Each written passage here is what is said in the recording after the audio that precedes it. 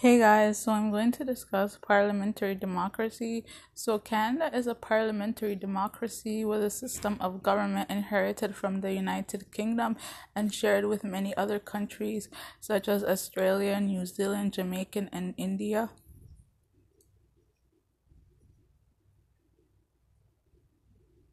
This system is as much as or more a product of historical revolution as it is of deliberate rational design.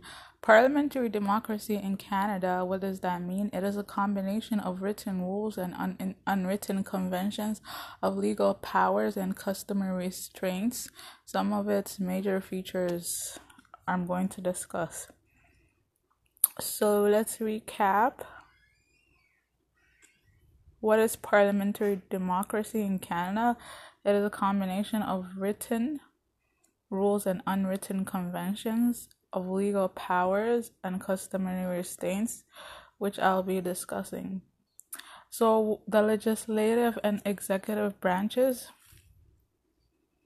Parliament is the law-making body for the federal order of government, right? So, the parliament is the one that makes the law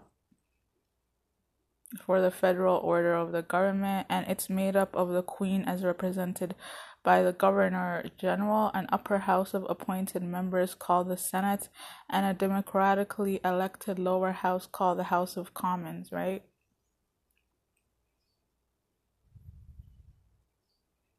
So let's recap. The Parliament is the one that makes the law for the federal order of government. What is this made of? The Parliament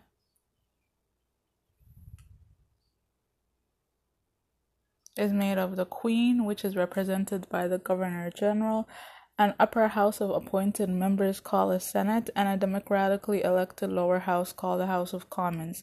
New federal laws may be proposed in either of the two houses, except for laws imposing taxes or appropriating revenues, which may only be proposed in the House of Commons. So the upper house is called the Senate, and the lower house is called the House of Commons.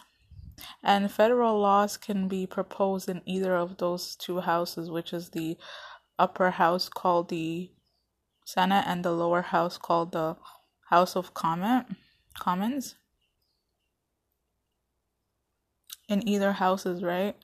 There's an exception though except for laws imposing taxes or appropriating revenues, which would only be proposed. So in the House of Commons, laws imposing taxes or appropriating revenues can only be proposed in the House of Commons and must be approved by majority vote of members in both houses and receive the assent of the Governor General before they become law. So if this happens, right, let's say that they're making a law imposing taxes or appropriating revenues in the House of Commons, it has to be approved by majority vote of the members in both houses and receive the assent of the governor general before they become law. So so the governor general has to, what's assent? Let me see what assent means.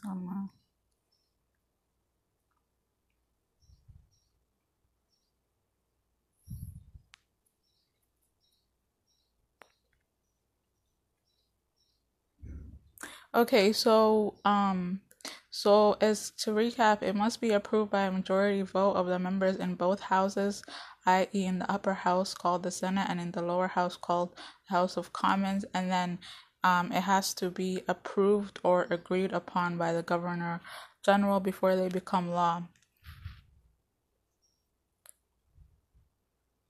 Each province also has its own legislator made up of a lieutenant governor, the Queen's representative in each province, and a single house legislative assembly. No Canadian province has an upper house analogous to the federal Senate. That's analogous. I keep forgetting that word.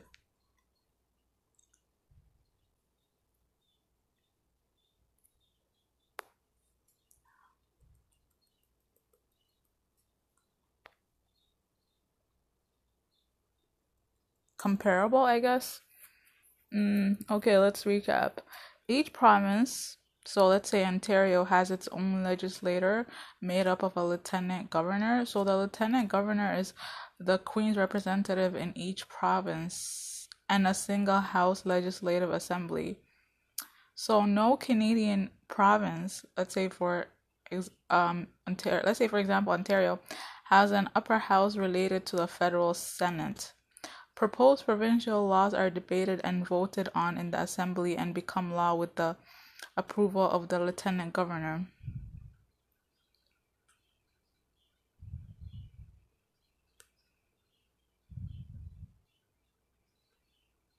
So let's say that there's proposed provincial laws, let's say in Ontario, then these laws are debated and voted on in the assembly, which is like the legislative assembly, which is a single house, and then they become law with the approval of the lieutenant governor. So no Canadian province has an upper house related to the federal Senate. Members of parliament and of the provincial legislators typically belong to political parties. These political parties play a crucial role in the system of Canadian government, even though the written constitution says nothing about them.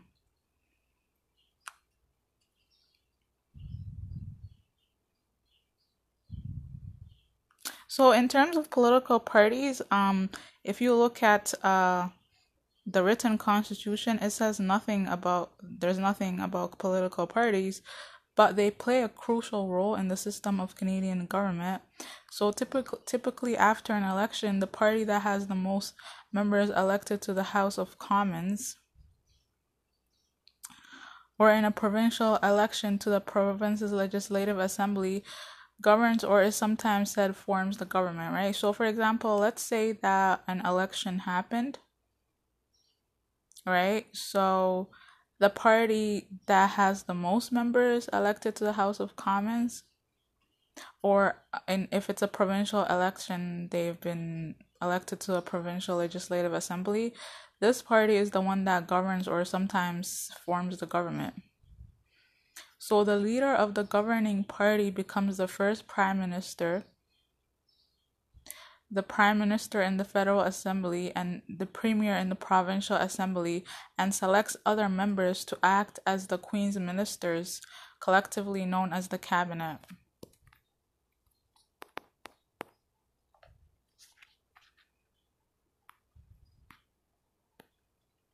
Right, so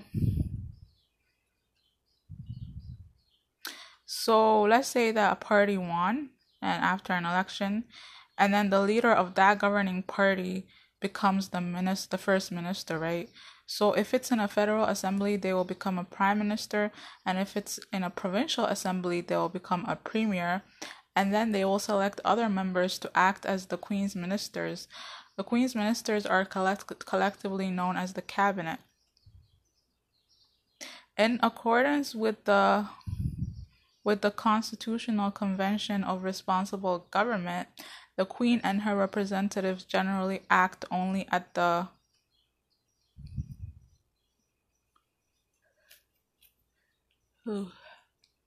in accordance with the Queen and her representatives in accordance with the Constitutional Convention of Responsible Government, the Queen and her representatives generally act only at the direction of the cabinet, right? So the Queen and the representatives, they only act at the direction of the cabinet. In this way, the party with the most elected representative in the Legislative Assembly assume control of the executive branch of government, right? So the party that has the most elected representative in the Legislative Assembly, they are the one who would assume control of the executive branch of government. So next we are going to discuss responsible government.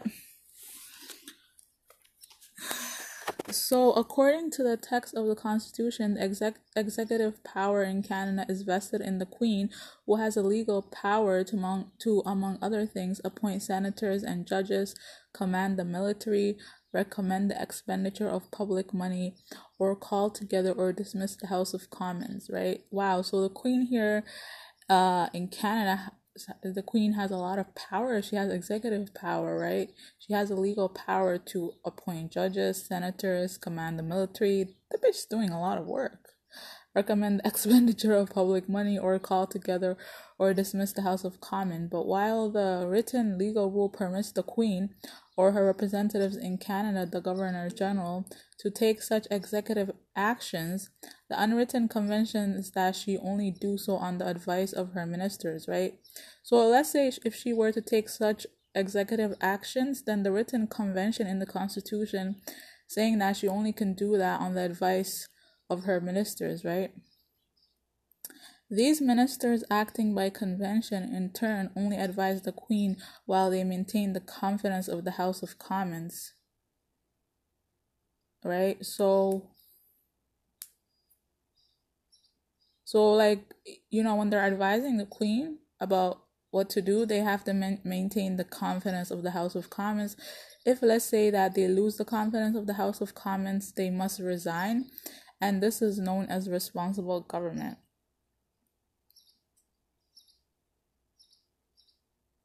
So responsible government illustrates a key feature of political or constitutional conventions in Canada.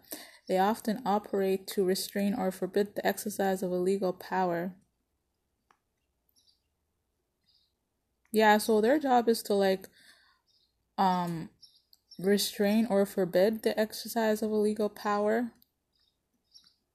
So while the context of the Constitution gives certain legal powers to the Queen and the Governor General,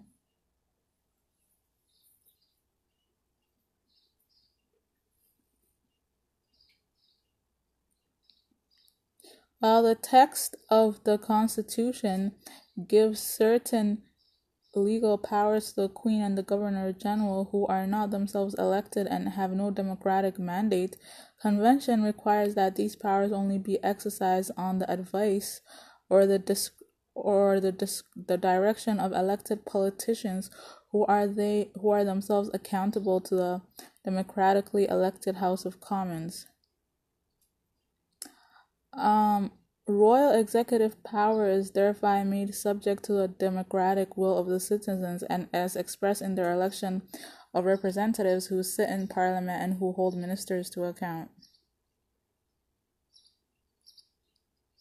So the power, the royal executive power is subject to the democratic will of the citizens, right? Because citizens are the ones who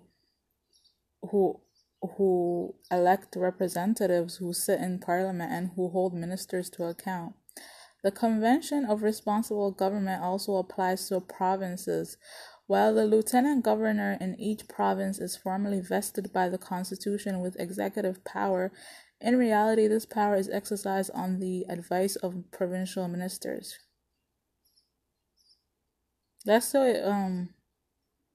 So let's say that the lieutenant governor in each province is formally vested by the Constitution with executive power.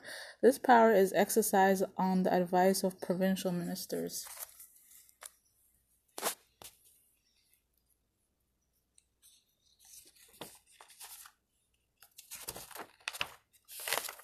So next we're going to discuss confidence. A cabinet may only govern if it enjoys the confidence of the elected members of the Legislative Assembly. Confidence means that a majority of the members of the Assembly agree that the cabinet should continue to advise the Queen. If the majority of the members of the Assembly vote that the cabinet has lost the confidence of the Assembly, then that triggers a process for the selection of a new cabinet.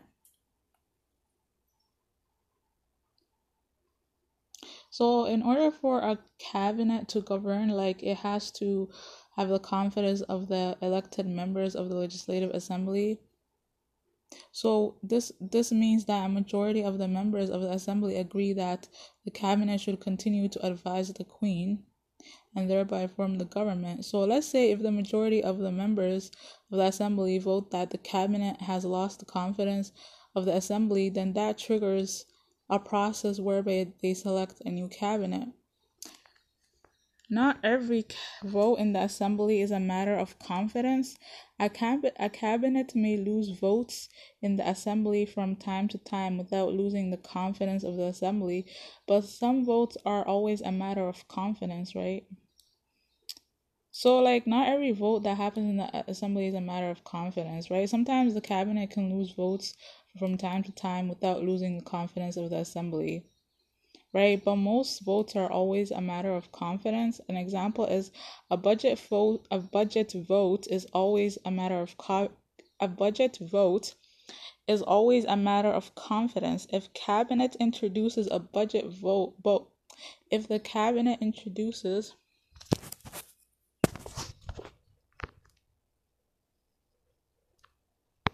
If the cabinet introduces a budget vote before the assembly, typically through the minister of if the cabinet introduces a budget vote before the assembly, typically if a cabinet introduces a budget vote before the assembly, typically through the minister of finance, and a majority of the members reject it, the cabinet has lost the confidence of the assembly and must resign.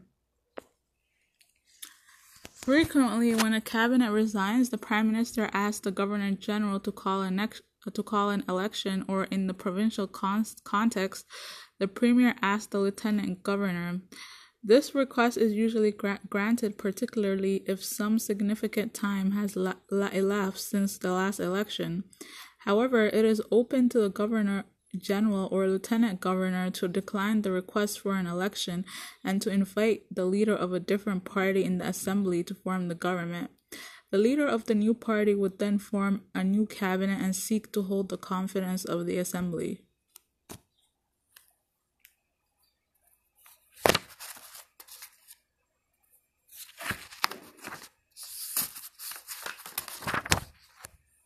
And so that's it for this section.